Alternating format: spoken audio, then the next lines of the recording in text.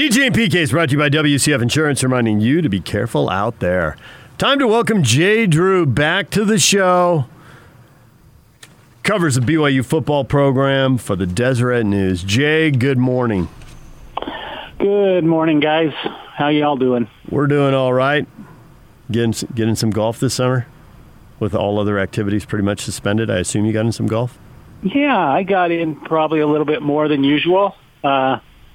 It's a little bit different, with all the protocols and leaving the flag stick in. And it's nice to get your own cart, just drive around by yourself. That's one of the rules, at least where I play. So, yeah, I have been able to play quite a bit this summer. So the country club makes you drive your own carts, huh? No guests allowed at the country club. I haven't been to the country club all summer. I've been playing out at Glenmore, my home track. So we are curious about the BYU football program. The Cougars have 6 games canceled, 6 games on the book. Before we get to the Big 12 and all that, do you have any sense how solid the 6 games on the schedule are, or do you think more games could go away? Yeah, everybody's watching the Mountain West. That's the big one with the 3 games there. I think if the Mountain West goes conference games only, that BYU will really have to turn heavily to that plan to just play fellow independents. I think that'll be kind of the final straw. That said, I really don't have a feel for what the Mountain West is going to do.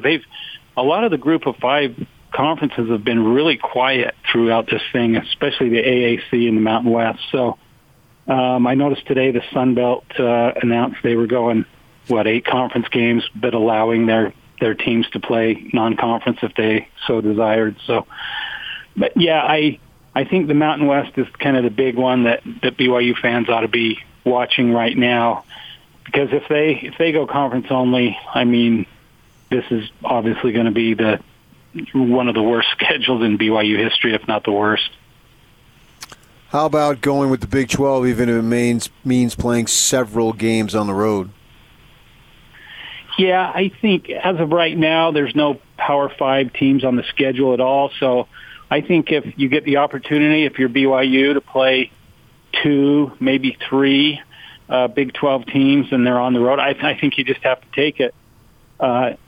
Obviously, if there's a payday involved, that's even better, because let's face it, a lot of teams aren't going to get crowds. I mean, what are they saying, 20% at the most?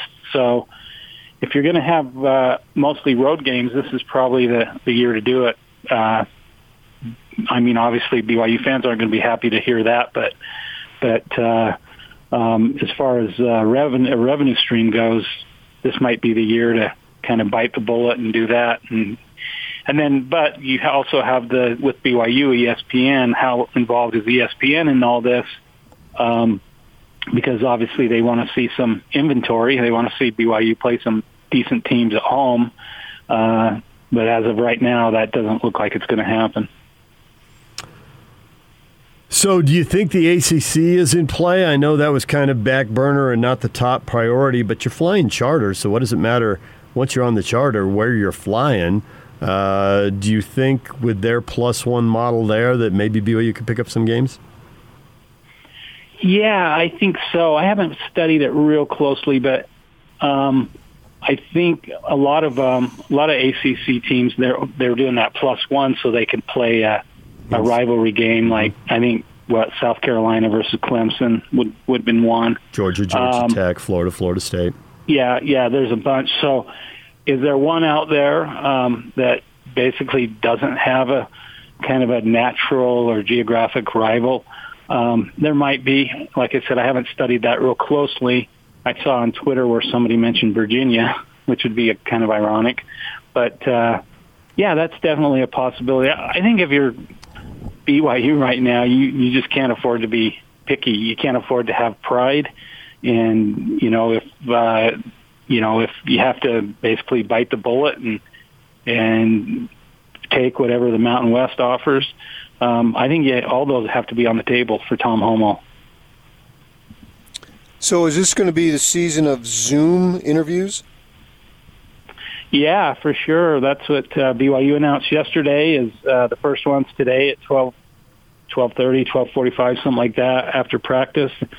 And they basically said in their media advisory that all interviews will be done remotely, all of fall camp. So, yeah, that's disappointing. It's obviously we get little glimpses here and there of practice during fall camp, and now that's gone as well. So, just have to roll with the punches and go with what they give us. You got a lot of time in your hands. You don't realize how much time you spend driving to interviews and then waiting. I have spent the last 4 months really learning that about my own life. Yeah, it's crazy. Sometimes you go a little early just because they might cut practice early. Yeah. So you gotta kind of be there. Dave Rose used to do that quite often, and Kyle Chilton was calling everybody and said, "Hey, they're in, and you got to get here." So yeah, that's why you go early and spend a lot of time standing around chit chatting with fellow reporters. We get to know each other fairly well in kind of some of those situations. As far as the football team goes, they don't have a lot of questions, right? Because they got a bunch of starters returning. Yeah, this is Kalani and the few Zoom meetings that he held over the summer and other coaches they talked about they had a lot of talent coming back, that this might be the best team in the Sitake era.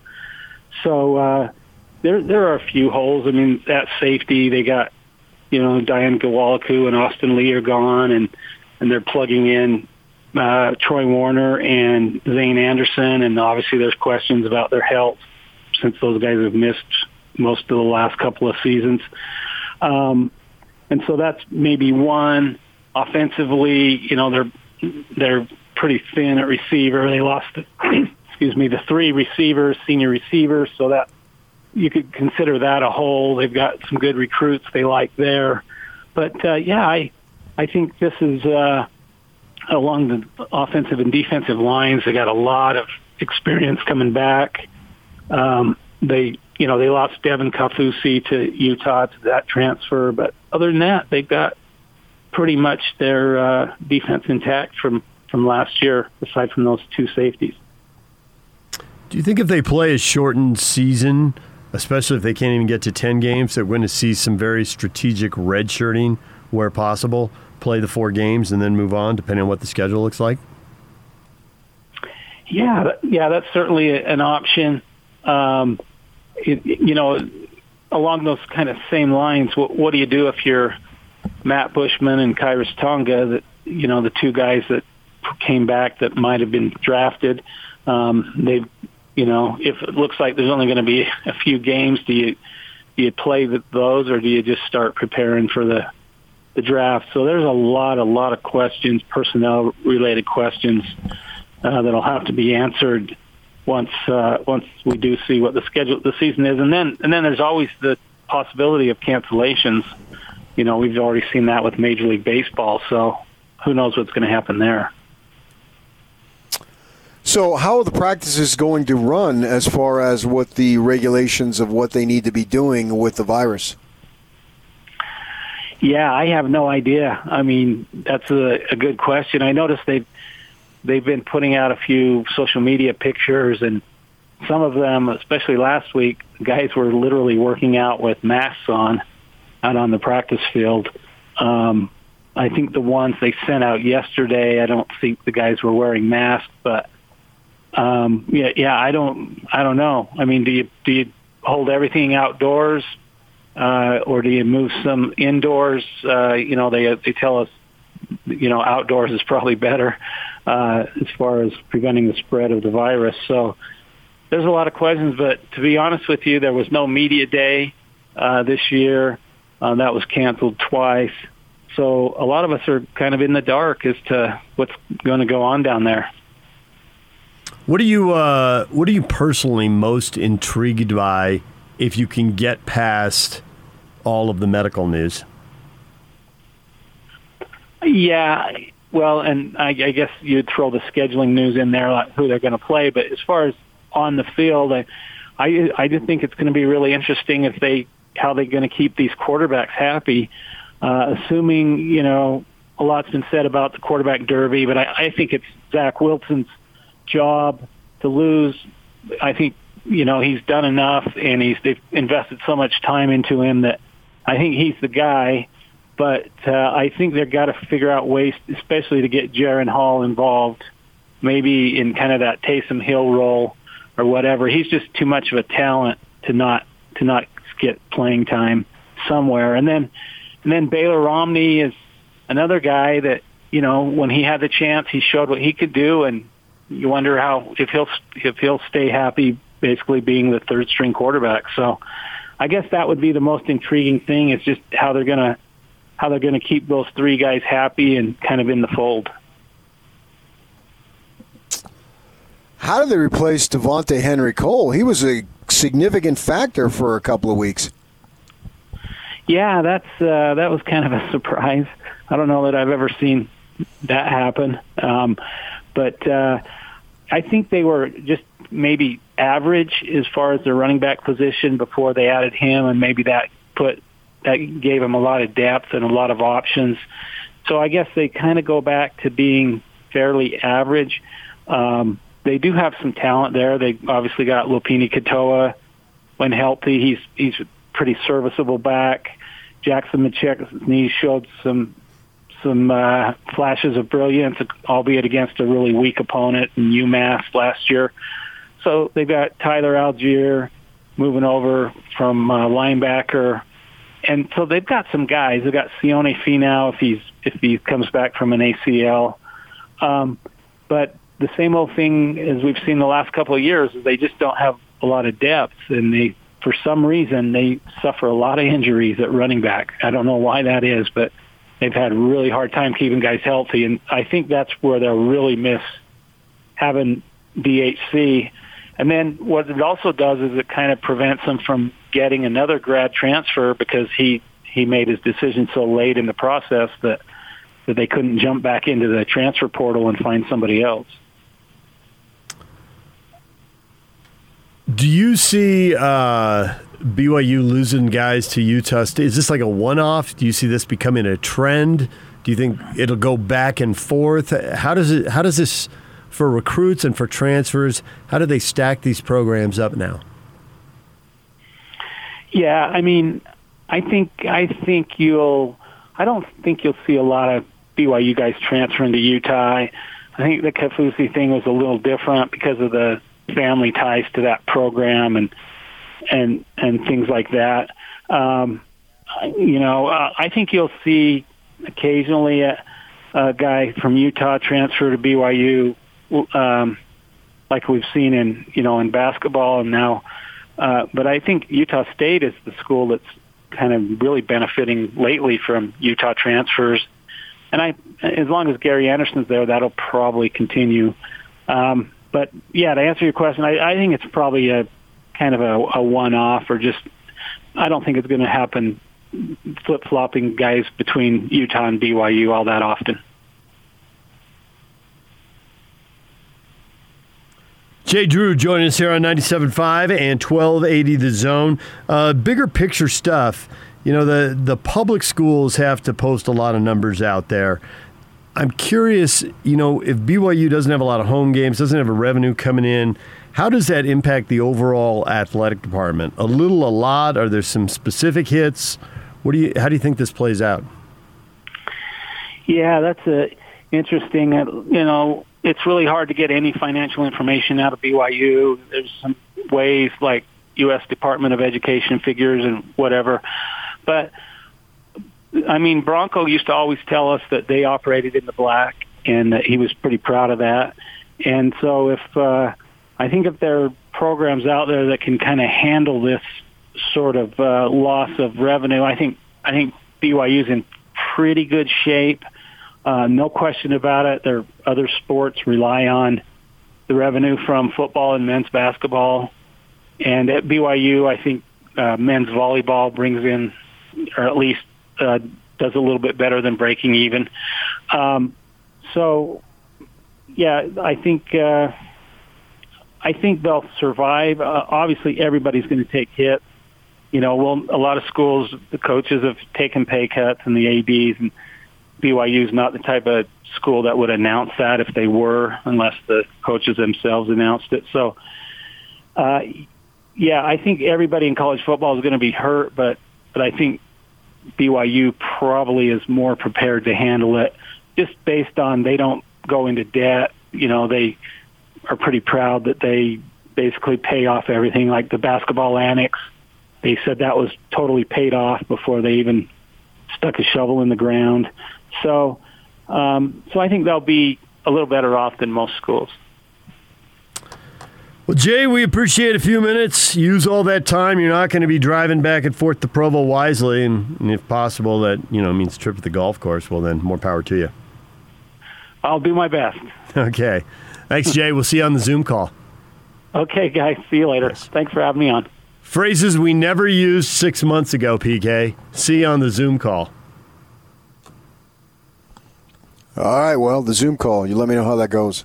DJ and PK, it's 97.5 at 1280 The Zone.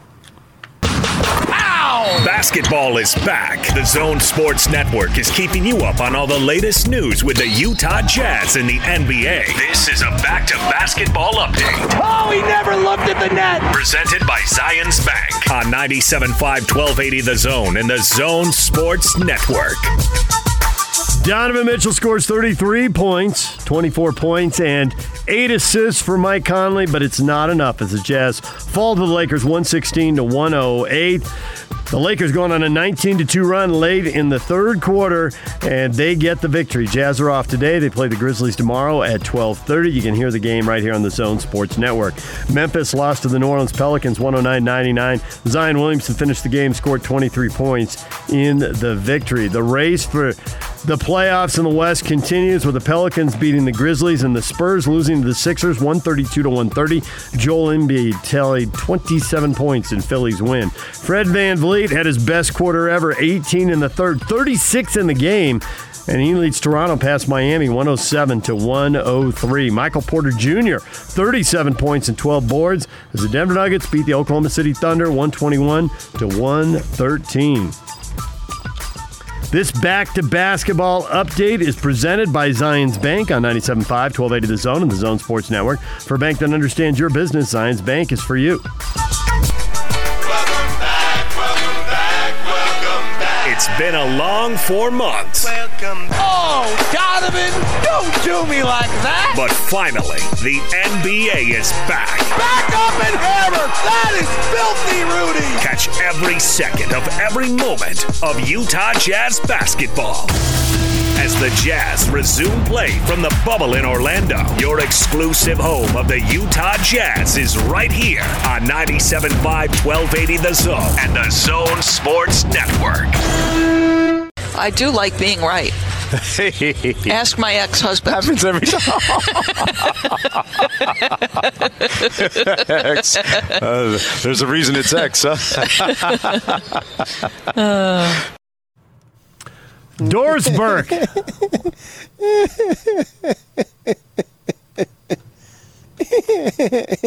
Thank you, PK. I think she carried on the laugh just a little too long. But she's Doris Burke, man. She's the greatest. Are the Lakers the greatest? Did the Jazz just push the champions and then get lit up at the end of the third quarter and what turned out to be the difference in the game? Lakers ain't winning the ship. They ain't doing it? They ain't winning the ship, no. The ship? That ship has sailed. Milwaukee? No, the championship. Toronto? No. Clippers. I'm going Clippers. I think Clippers will win the ship. It is not a bad pick by you. A solid pick. If they have all their guys. Sure. Absolutely. The Jazz and the Lakers, that was a good game. And then the Jazz, they went to the bench in the second half, and they had a little turnover fest there, and the Lakers feasted on them and went from down 4 to up 10 heading to the fourth quarter. And the Jazz, we're never going to catch them at that point. Nah. Your takeaways, aside from the three-point shooting, must improve because they still haven't had a game shooting 30% from three in this NBA restart in the bubble. Well, I think they're a little light on talent to compete with the top-flight teams in this league consistently. And that's not really earth-shaking by any stretch with Bogdanovich out. And they just don't have enough talent. With him, I think they were, long-shot mix to win a couple playoff series. Without him, long shot to win probably one in the first round. Right. Yeah. Yeah, but I consider them. I mean, they proved over the course of 65 games that they were a pretty good ball club. And pretty good is just that. It's not good enough, but it's pretty good. It's not very good, and it's not great. And there are other teams that fit in those categories, but it is pretty good. And they looked pretty good. They looked, the eyeball test, they looked way better than they looked against the Thunder. Now, they still lost the game, but if they play like this, they ought to beat Memphis tomorrow. And so, back to 2-2, and thought all along that, 4-4 a game either way is how this was probably going to play out, and they'll be on track for that if they play like this against the Grizzlies. If they play like they did against the Thunder, then the Grizzlies will probably beat them. Well, I have to assume they won't because the Memphis Grizzlies are not the Thunder. So you got to give the Thunder some credit in doing what they did. Particularly with Schroeder. Schroeder has left with his wife, I think he had said, at her second child. So he's taken off. But there's no reason why they don't win the next two games. Memphis and San Antonio, right? You'd like to think that those are set up for victory. And I guess the question is, can Donovan Mitchell and Mike Conley play at the level they played at, or at least 90% of that? Because they both were really aggressive, shot it well, scored a boatload of points. You were talking about how you thought the Jazz could win this game if LeBron didn't go out there and combine with AD for 60 points. Now, it turned out they combined for 64. But the Jazz top two guys combined for 57. Are they going to go out and do that again? Because they haven't combined for 57 very many times this year. Oh, I would imagine if they did, Donovan probably had 35 or I don't know how many times he's done that, actually. Yeah. Probably not, but I don't necessarily think they need that in order for them to win. I think there's other ways that they can win without those two guys having huge games. Now, on the other hand, there's no reason why they can't be that good and that productive. They're still good enough. I mean, Mitchell's just emerging, and more in the still good enough is more in the attached to Conley. Whereas Mitchell is an emerging talent in this league. So it's going to be fun to watch him over the next few years to see what he can do, because it stands to reason that he'll be better next year and be better the following year after that. Then you start getting to where he's been in the league 5-6 years. If you plateau, which the level that he would plateau at would still be very good, and it would be all-star level. So that's nice, and that's good to know that you've got that in your back pocket that you can call upon. But as far as them beating Memphis and San Antonio, I don't think they need 57 out of those two guys to win those ball games. Now, they got after San Antonio, they've got Denver in a back-to-back, and so they got to get on a shuttle and ride it back to the hotel on a back-to-back. That's going to be difficult. Woo!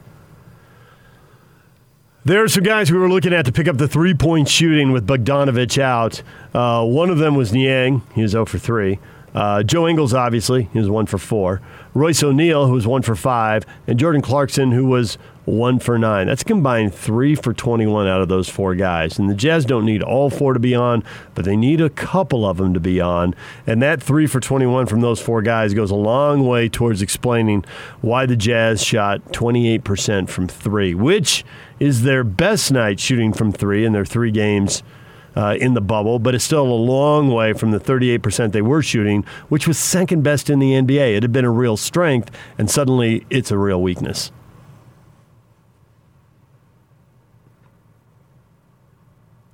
They need something out of those 4 guys.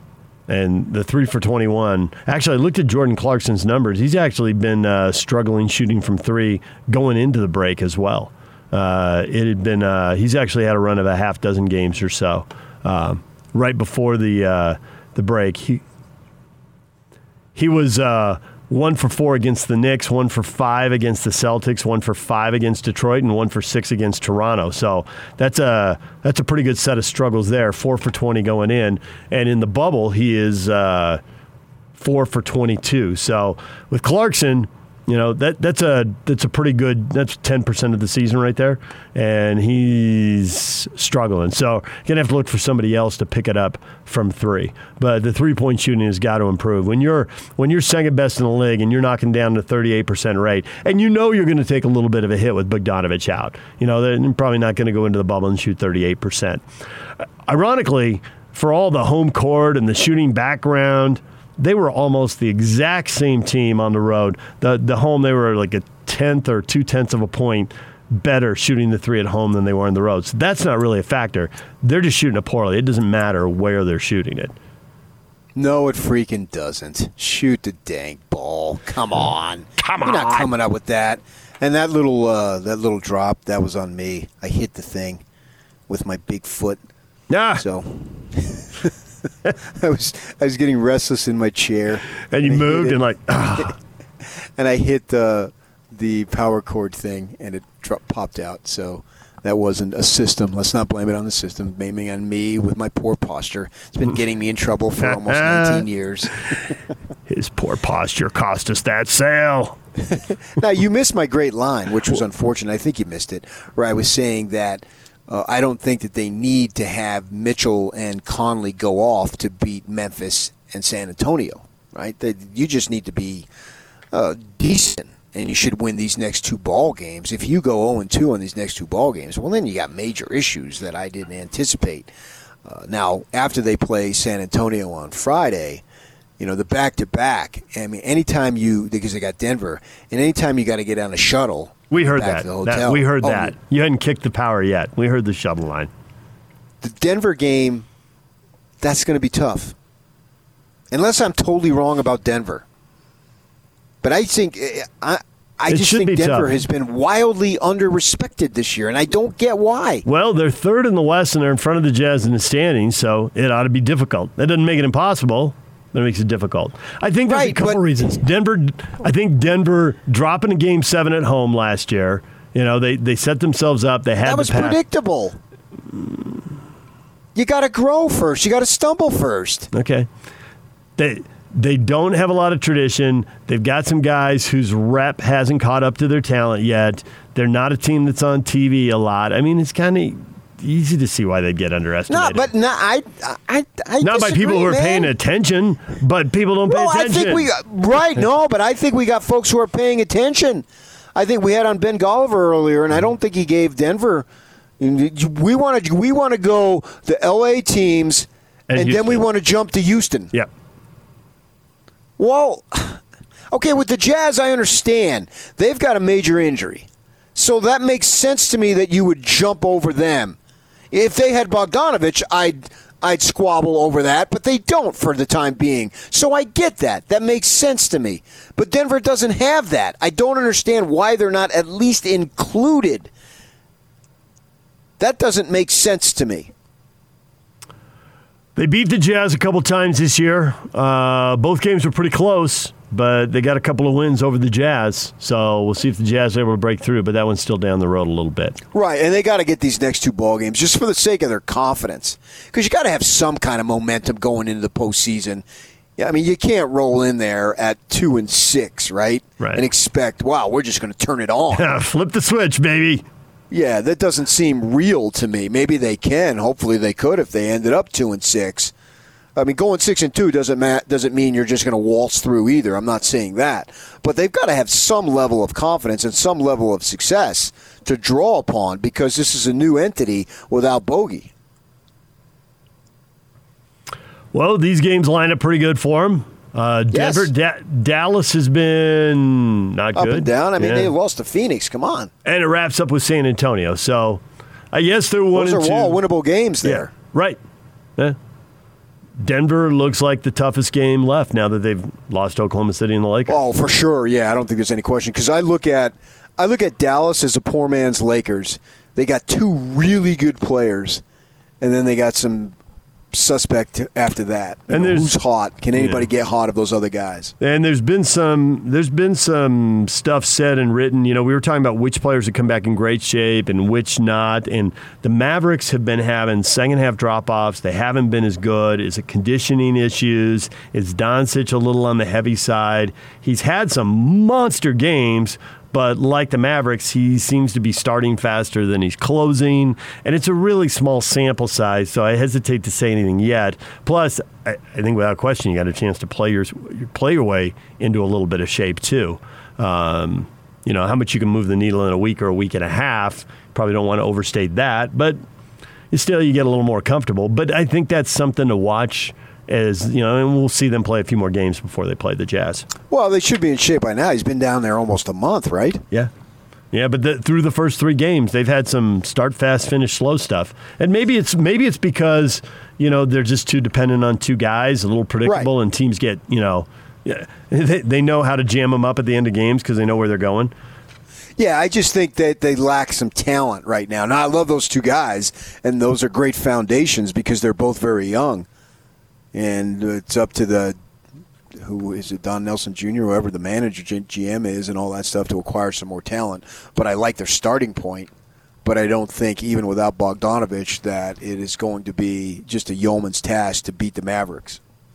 DJ and PK brought to you in part by Larry H. Miller, Chrysler, Jeep, Dodge, Ram, and Sandy. Find your deals online at LHMdeals.com. Catching up on everything we've been talking about. And we've been talking about the NBA and the Jazz and that. We have also spent a lot of time talking about BYU, what are they going to do for games? The Big 12, hoping to be the 11th team, round out a 10-game conference schedule. That's not happening. The Big 12 is going 9+1. They're going to play 9 conference games plus 1 non-conference home game. So there are teams looking for games. There may be teams looking to upgrade games because they may be getting leaned on by TV networks. Hey, can we not have a steady diet of Stephen F. Austin and Texas State guys? Huh? How about playing somebody? Because that, and in fairness to Big 12, teams, everybody's got one of those games on their schedule.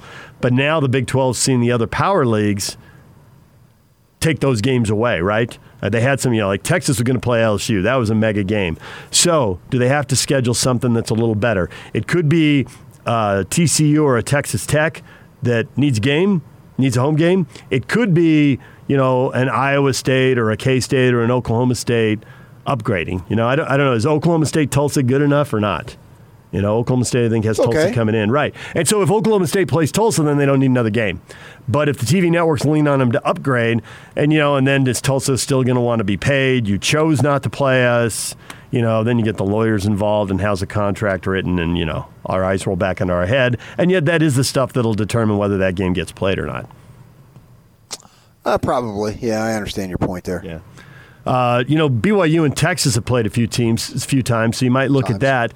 But Texas is playing South Florida, and that game might be good enough for the TV networks. So, I think that's good enough. Yeah. So that would mean that BYU wouldn't have a shot at Texas. Now, if they can't get enough games out of the Big 12, a game or 2 or 3 there, do they go to the ACC or do they go somewhere else? Like the Canadian League? The Mountain West, maybe. I don't see how Hawaii is going to play. I think that 2-week quarantine is going to stay in place for a long time in Hawaii. So I don't see how Hawaii is going to play football. Maybe they'll lift the quarantine and teams will go in and out. But right now, that'd be awesome, though. That doesn't seem like the way to go. No, that sure it does. You get to spend 2 weeks in Hawaii. Just do all the classes online. Yes, it's totally doable. We're quarantined at the Hawaiian Hilton. I'm on the 14th floor looking at Diamond Head. Yeah! We're over at Colina. Right. We'll see you in a little bit. Who wouldn't want that, right? I don't think it's going to happen. But if Hawaii doesn't play, if New Mexico doesn't play, pretty soon does the Big 12, the Mountain West has got 3 teams in California. How many games are they going to be able to play? There might be some games to be had there. BYU Wyoming, BYU CSU, BYU Air Force, hello. Well, anytime BYU can play those teams from the Mountain West, I say do it. I've advocated for years, give me half your schedule of Pac-12 Mountain West. We know all the storylines. BYU plays those teams. Yeah, it's just there. And it really struck me as that last Poinsettia Bowl when they played Wyoming. How cool it was for these two teams. And it was a great game. I think Nakua picked off a pass at the end. Then they won that ball game. And just the fact that these old-time rivals, because everyone in the WAC/Mountain West, everyone was a rival of BYU's. Having been on the road, every single one of those places, I can tell you when BYU came to town, it was a big deal. They all got sick of losing to the Cougars. That it just meant something a little bit more. Put some juice into those games. Yeah, for sure. All right, so if you had to rank them then, if you're advising Tom Holmoe, and goodness knows he wants your advice, Big 12 is the first priority, ACC is the second, Mountain West is the third. I don't know that I would go ACC second. Really? Yeah. Go Mountain West, huh? Because I think there's a lot of this blah in the ACC, whereas I think there's more of a charge in Mountain West. Now I understand beating Power Fives means more, so maybe that washes it out a little bit in terms of my argument. It was fun when BYU went back to Georgia Tech and ran all over Tech. Turned out Jamal was a pretty good running back. Yeah, but that's where we found out. But oh, he's pretty good. What they end up saying is, that team was having a down year. Yeah.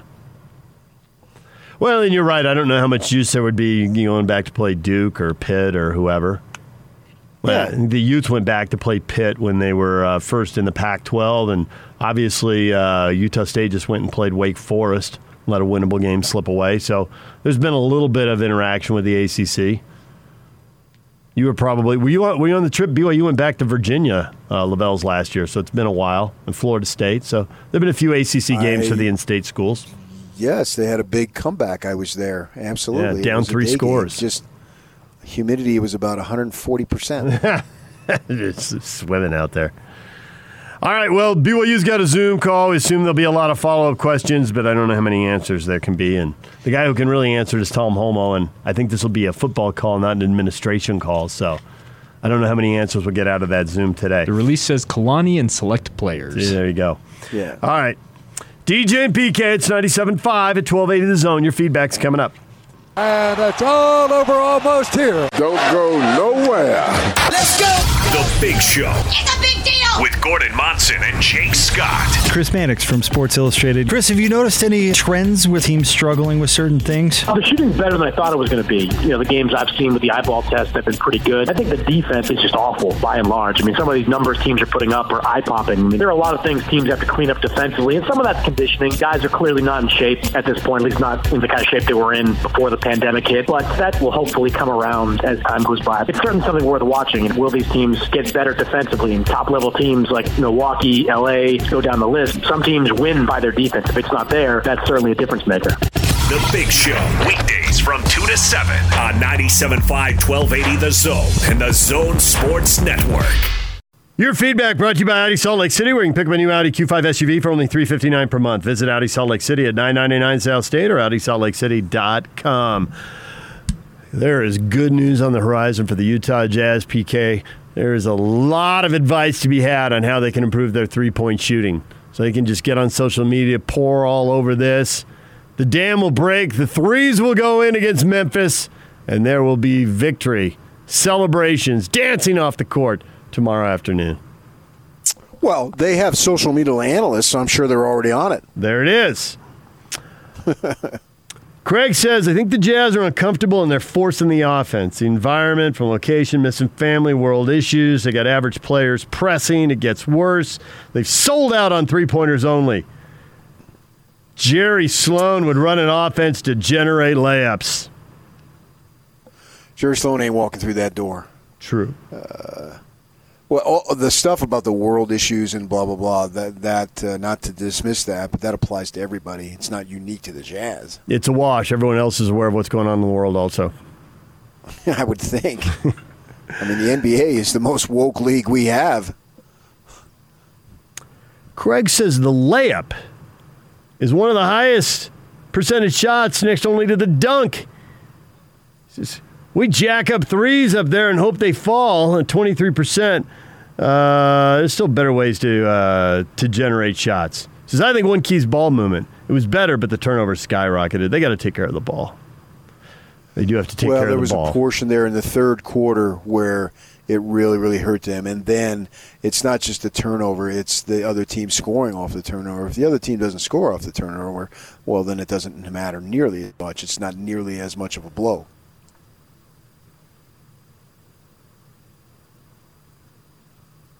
We've got 3 words from, Jake liked this. It wasn't him originally. Sorry, let's get full credit here to Carter. Carter says 3 words. No, Bojan Bogdanovic.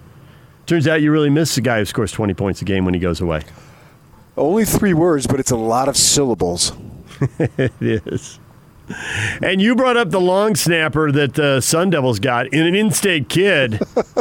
Who says they can't get in-state players? That's the second one out of. They also got a commitment last night from a 4-star DB out of St. Bernard's, which is in right by LA Airport area. So they got 19. They got a high amount of commitments, and they do have another local who is the son of a former Sun Devil. So there are those 2. So you started asking for questions about long snappers or stories about long snappers, and we got a couple of them, and that was good. And Yak filled in with a long snapper who got hit in the butt by the game-winning extra point, that then limped over the crossbar. Entertaining. Yeah, that's entertainment. He told me later. Boise State has their crack, right? Exactly, and it turned out that Mountain View had their crack, and it helped them beat Orem 7-6. It was a rivalry game. It was the Battle of Center Street. Grudge match. U-State Iceman says, what about Ajay and situational punting to go along with your long snapper stories? Once you've opened the door to the long snapper stories, then you can start talking situational punting. Situational punting? What are we talking about? Oh, he filled in for Scotty. There must have been was there a technical difficulty or something? And Ajay filled in. And Scotty was running late. He was stuck up in Sardine Canyon. He was running late for a coach's show. I'm pulling the audio right now. Oh, okay. It was a coach's show. I'm unfamiliar with this story. I had heard of it, but I didn't fully embrace it. I didn't have it. I had to ask Yak, and Yak was the one who started providing all the details on it. I've heard. I was. This is back in the day when people congregated at the radio station. I walked up once and heard a couple people having a laugh about situational punting, and so I had it partially explained to me, but I never heard it, and I was kind of in passing when I had it explained to me. Oh, here it is. What does that mean? Downing the ball inside the 20? What are we talking about? I don't know. Quick kicks on third down. I don't know what he's talking about. What about punting? How in punting? How is there? We just see the guy kick the ball. What details go into punting in situational football? I don't even know where we're at. We're talking about punting. Let's go on to something else. So that's Matt Wells. That's Matt Wells. So that gives you a little days a while Wells' ago. final season as the head coach. And Scotty showed up like 5 minutes into the show, but we got that gem out of it. Is that what forced Matt Wells out? No, I think Matt. He just said, "That's it. I've had enough. I'm gone." Matt went for an enormous paycheck at Texas Tech. I don't think. So it's situational finances? It's situational finances. The situation was much nicer. There's something out there. I saw it on social media. They shot a story about his house. And his kid's shooting 3-pointers off a balcony, and the house is pretty nice. You know, coaches tend to have something big enough to entertain the team, right? So they So they have it's part house, part barn, part party festival. I don't know, team gathering site. So they had all kinds of stuff. The house was on. He was the given new house you're speaking of. Yeah, the new house, Texas Tech, and he was given a tour of it, which presumably went out to every potential recruit. Yeah, but we once had a producer who lived in Lubbock for a couple years, and he didn't make it sound like that was a garden spot. No, it's dry, it's flat, it's hot, and it's dusty. I've been to Lubbock. I've never been there. It's not a garden spot. He downgraded in terms of ambiance going from Logan to Lubbock. But he upgraded in terms of paycheck. Correct. Got a Power 5 head coaching job. So if it's a little west of the best part of Texas, oh well. DJ and PK, we're out of here. Hans and Scotty are next.